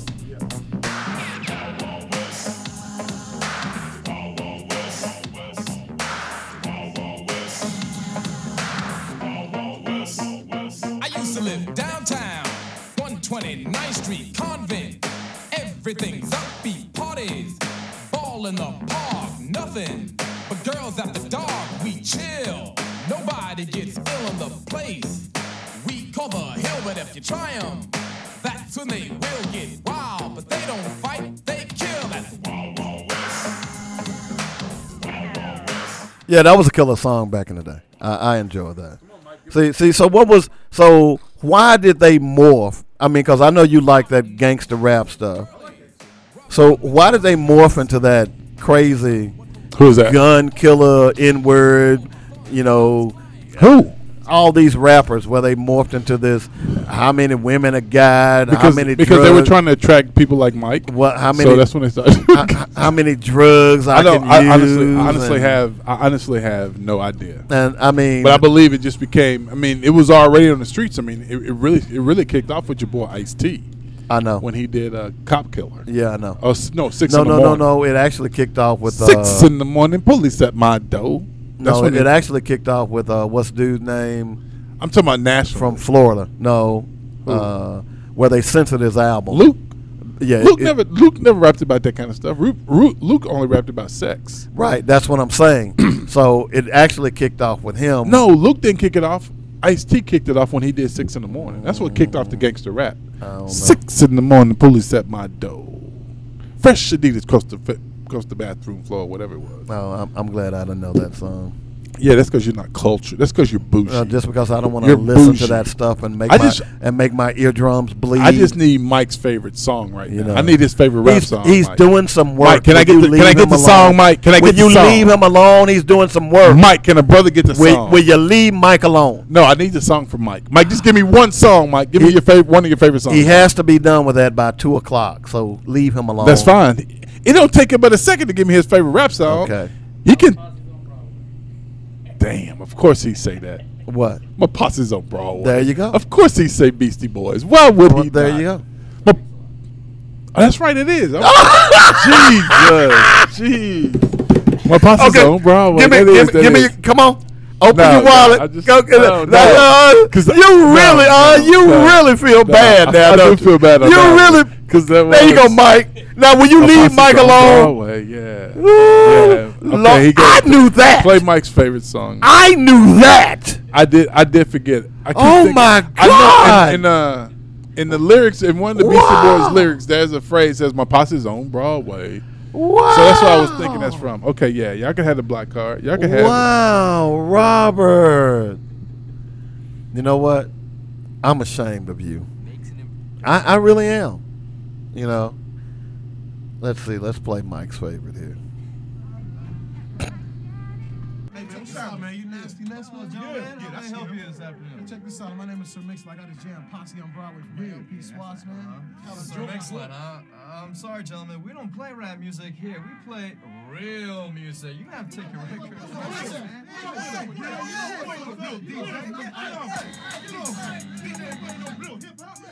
My Posse's on Broadway. How did I forget that? You forgot it because you've been exposed.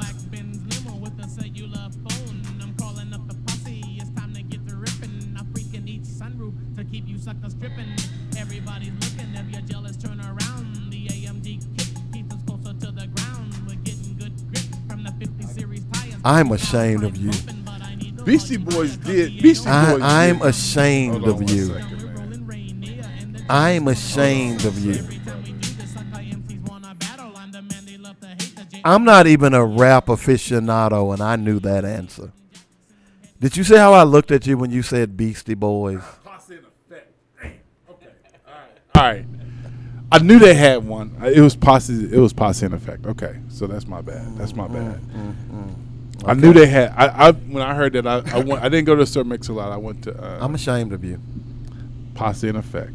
I think the real Robert has been exposed. So you walk around here trying to pretend like you cool, you down, and everything. I am the coolest cat you know. But when you really delve into your psyche, you grew up on the other side of the tracks, didn't you? Coleman. Didn't you? David Coleman. You grew up on the other side of the track. David Coleman. You know, you were David Coleman. You were that person that they chased across the tracks, and then you'd stand over there and throw rocks at them and say, you can't come across these tracks. David Coleman. You grew up in University Park, didn't you? Where? University Park, didn't you? No, I grew up on Martin.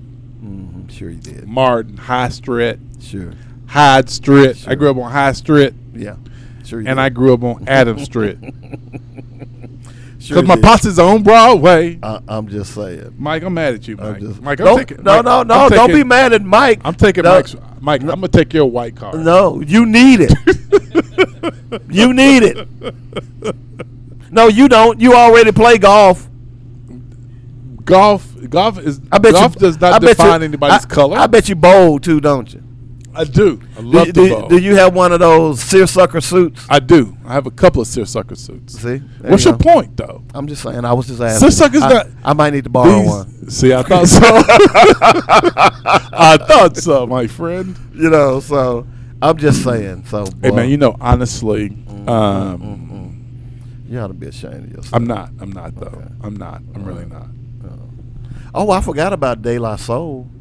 Yeah, De La Soul has some good ones. Arrested Development. Yeah, that's what I was trying. I was getting ready to say. Arrested Development. Now that was when they came out, and I'm gonna tell you, Speech.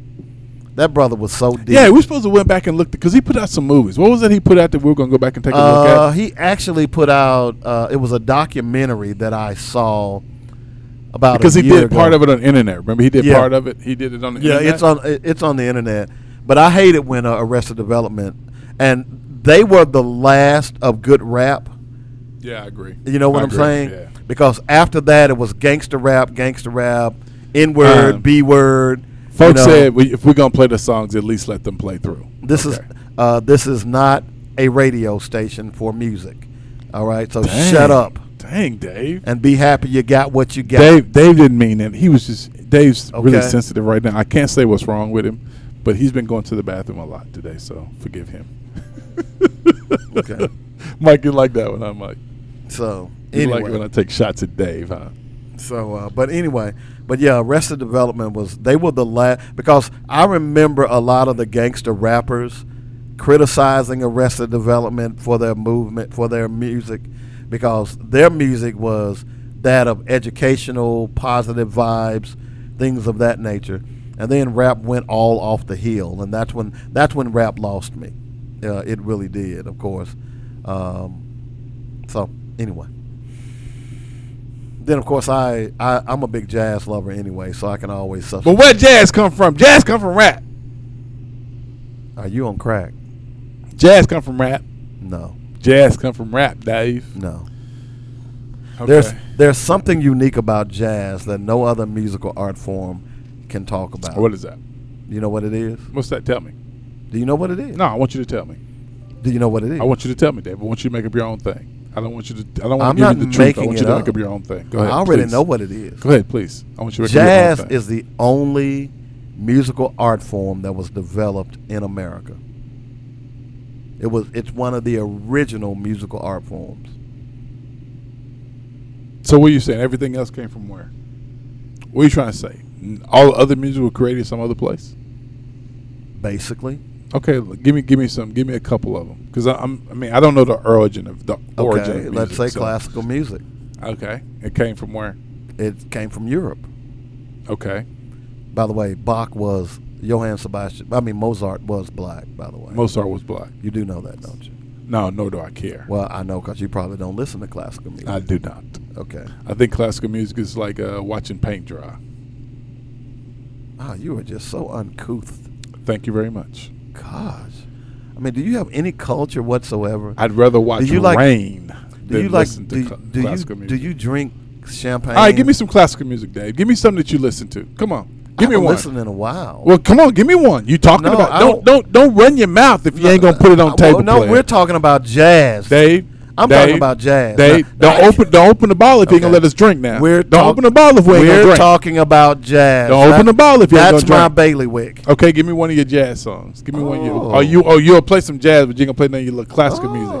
You don't listen to classical. You don't either. I do occasionally. All right, Yeah, play some I classical. do After your jazz song, play one of your let's see classical what I want. songs. Let's try some Mozart. Do you want to hear some Mozart? Play. What you gonna play? Amadeus? No. Is that all you know? Rock me Amadeus. Is that all you know? All right, who you playing now? This is Mozart. No, that's not him. Hang on a minute. I didn't think so. I didn't think Mozart had a video with He could. with the Joker in it. He could. You know. Let's see. How about you play? How about we see if we can find Posses on Broadway, played by Mozart? No.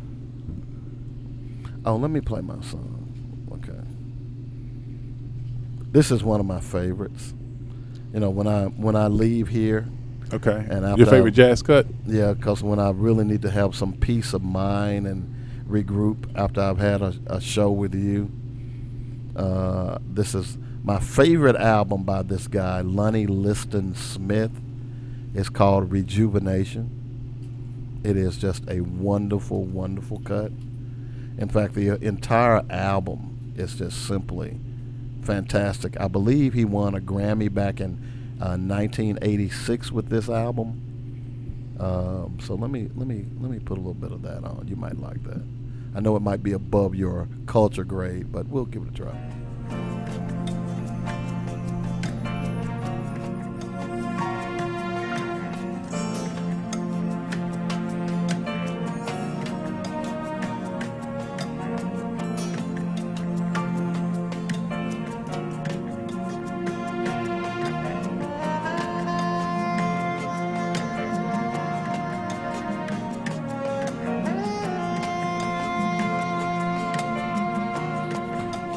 Now that's a little Lonnie Liston Smith. Back in the day when I did do jazz, I would do it like this. Mellow sounds designed with you in mind. In the background, that's Lonnie Liston Smith from the award-winning LP, Rejuvenation. Oh. That one ain't bad, though. I kind of like that one. You really need to check it out. It is a fantastic album. So you could play one of mine. You could play one of my favorites. You ready? Don't say Grover. No. I mean, I like Grover, but Grover is so... You know, I hope you have somebody better than Grover. Mozart Sonata, number 17 in C. Who? You could play that for me. What? My favorite cut. This is my favorite cut. Oh, this is my other one. London. Can I get mine first? Oh, I'm sorry. What is it? Mozart Sonata? Yeah, number 17 in C. Okay, let's see. Everybody needs to listen to this every day. Oh, I'm sorry, I'm spelling it wrong. In C major? Yep. You just saying that you didn't even know that's what it's supposed to be.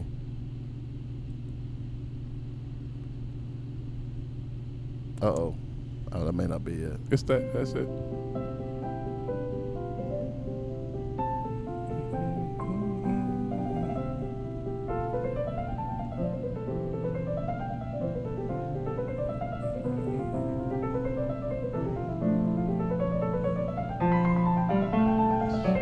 That's beautiful right there, man. Oh, yeah, that's a great song right there.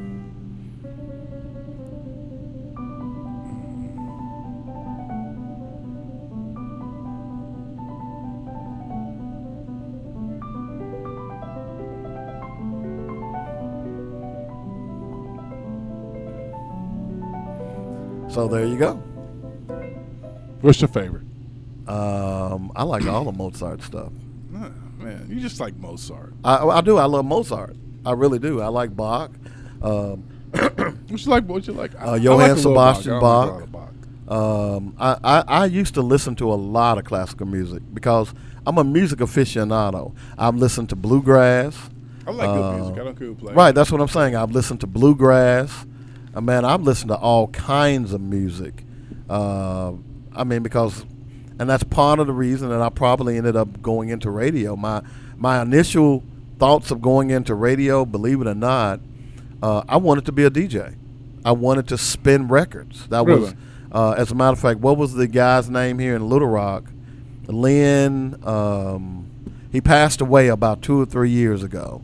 He's a DJ? Yeah. he is the one that influenced me to go ahead, because I was a Lynn. God, I can't even think of his name. He was in the Navy, and I was about to go in the Navy, and then of course I started having problems with my leg, and they kind of made me, what do they call it, F4 or whatever they call you when you can't go in, and so he was doing radio then here in Little Rock. What is his name? Lynn. He just passed away 2 or 3 years ago, and so when I finally started making a little money, I decided, and while I was in college, we would have dances in our dormitory, Green Hall. Okay. And periodically, I would DJ some of those dances as well.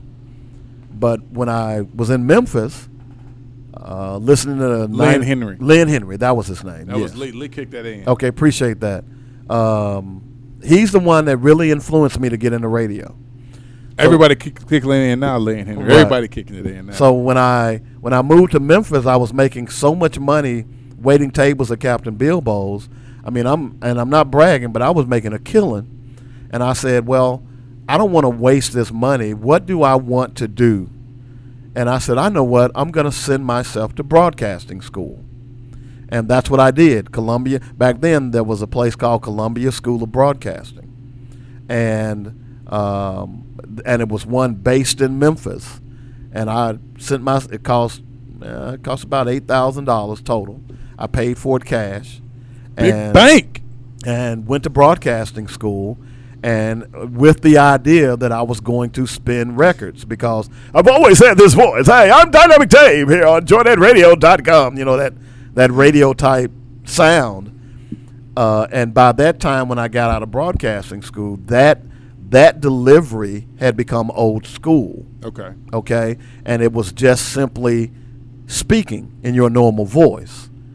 And so I interned at 97 K97 in Memphis, WLOK in Memphis. Let's see what else. 1070 in Memphis. All of the radio, but they would never hire me. Okay. And WHBQ was a talk radio station. And in that business, it's one of those businesses that you have to pay your dues. You're not going to come and jump on the air immediately in the radio business. You're going to work 3, 4, 5 years in some smaller markets before you get that big break. So WHBQ said, hey, we got a position for a radio producer.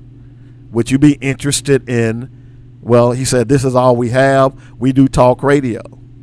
And I remember being on the phone when he said talk radio. I was like, ugh. But see, a great DJ should be able to spin records regardless on what station they're on. That's why a lot of people didn't know that Rick Dees was white for a long time. But anyway, I took the job at WHBQ, and in the meantime, I was spinning records at WSMS. The only time I spun records, but I wasn't being paid for it, as an intern at the Memphis State Jazz Station. So that's how I already loved jazz, but that's how I really fell in love with jazz, because every Tuesday and Friday I would do jazz at WSMF 91.7 or 92 in Memphis.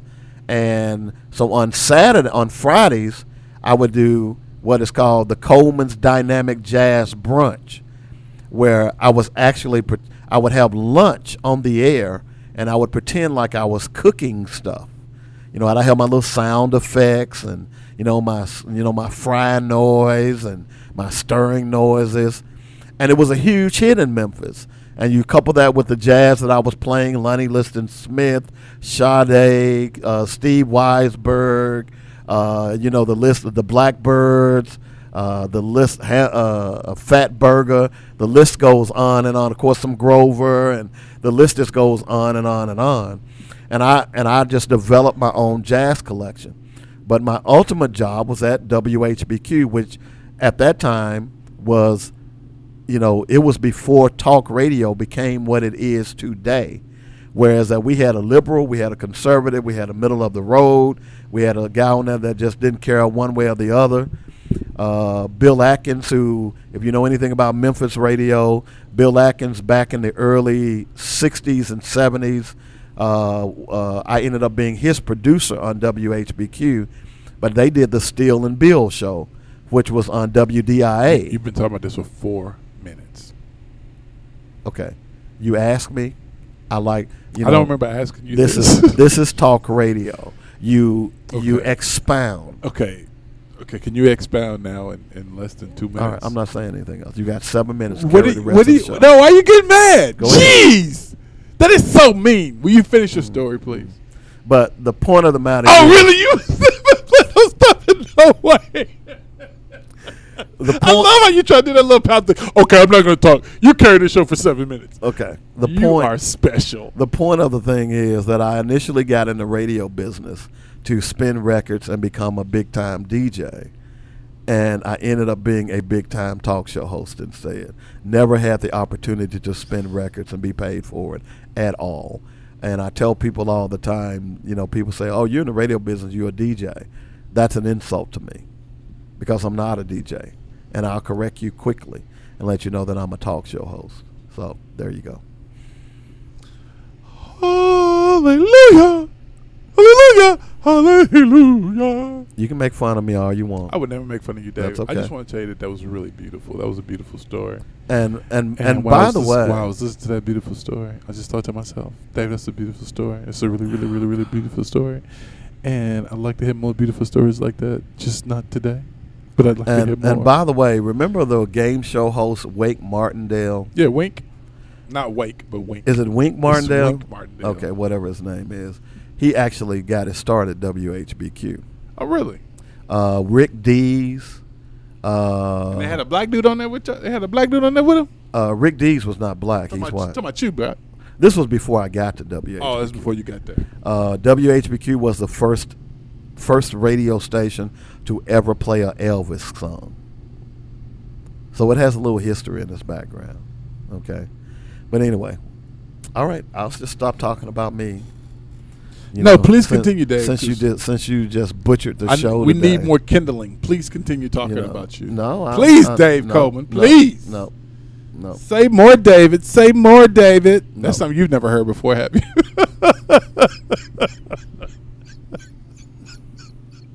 Why are you looking at me like that? Okay, seriously. Stop, Dave. Man, don't do that, man. Stop it, man. Okay, Dave. How can I soar with eagles? When God. Stop it. Oh, by the way, Ron told me to tell you he's going to call us Monday because Ron is starting his own political blog. But do not laugh at my kid, man. What's up with that? Good for you, Ryan. Don't take any advice from your dad. Well, yeah, it's obvious by what he's writing about. He's not taking any advice from me. Why is he calling the show? Because he's starting a blog. I think he's promoting his. blog. Man. Ryan, you're gonna have to cut a check, dog. Don't think you get any leeway because your daddy on this show. Do you hear my son calling this show, promoting his products? Hell no. And you ain't either, dog. You better cut me a check. And it better be a nice one. No, what the hell's going on in here, Margot? I'm starting a blog. I'm going to call David and Robert so I can promote it on their show. You're the nerve of you, young fella. That hurt. Man. Oh, goodness. Man, you young cats today got some cojones. Man. It ain't happening. Sorry. It ain't happening. And more so because he's your damn son. Hell no. I got enough of Webb on this show. I'm not about to let another Webb on this show. You're lucky when you come up here with your daddy, I even let you in the door. Hell. Just go. My dad does a show. I'm just gonna be on his show and promote it. You got another thing coming, Bubba. You better have a check with some zeros behind that number, and it better be a whole number. Oh my goodness. I'm just saying. That hurt. Whew. I can't wait. This is going to be hilarious. Thank God this show is over. Thank God. You know what that means, Robert? What's don't that? You? Oh. How long you been here today? Too long, man. You know, this is going to be interesting. So while you were losing your black card and all that other stuff, you could have been getting your quote together. Oh, man, that's really true. And you don't have it together, do you? Yeah, I'm We ready do to this roll. every day. You just trying to get me because I got you, Dave. We Stop. do this every day. We do a Why show. you always trying to get me, you Dave? know what Why you you always need to trying to do? get me, Dave? Why you always trying to get me, Here's Dave? what you need to do. Here's what you need to do. You need to go out and find some quotes and copy and paste them to one page. Okay? And then that way, whenever we have quote time, because you know what happens about 1:58 every day, you'll already Dave, have where's them your ready. quote, Dave? Where's your quote? My quotes are... I'm just so tired of always being picked on by you. My quotes are bookmarked or in my head. Always vote for principle. Though you may not vote alone, you may cherish the sweetest reflection that your vote is never lost. Oh. That was by your boy, John Quincy Adams. Oh. Well, since you're talking about voting, give you one of my all-time favorite quotes. A voteless people is a voiceless people. A voiceless people is a defenseless people. A defenseless people is a contradiction to democracy. Oh, Jesus. Damn, I'm good. Who said that? Who said that? That's my quote. Sure. Yeah, it is. Sure, Dave. And one of these days you'll grow up and be just like me. I stun you. Hey, All right. spend money on community. If you don't, nobody else will. All right. Peace and love, black people. Y'all have a great day. We'll see you. Don't forget tomorrow, 8 o'clock, we'll be talking sports right here on JoyNetRadio.com. You've been listening to Black Focus, where we discuss our issues with our solutions and our voices. Join us every weekday afternoon at 1 p.m. on JoyNetRadio.com.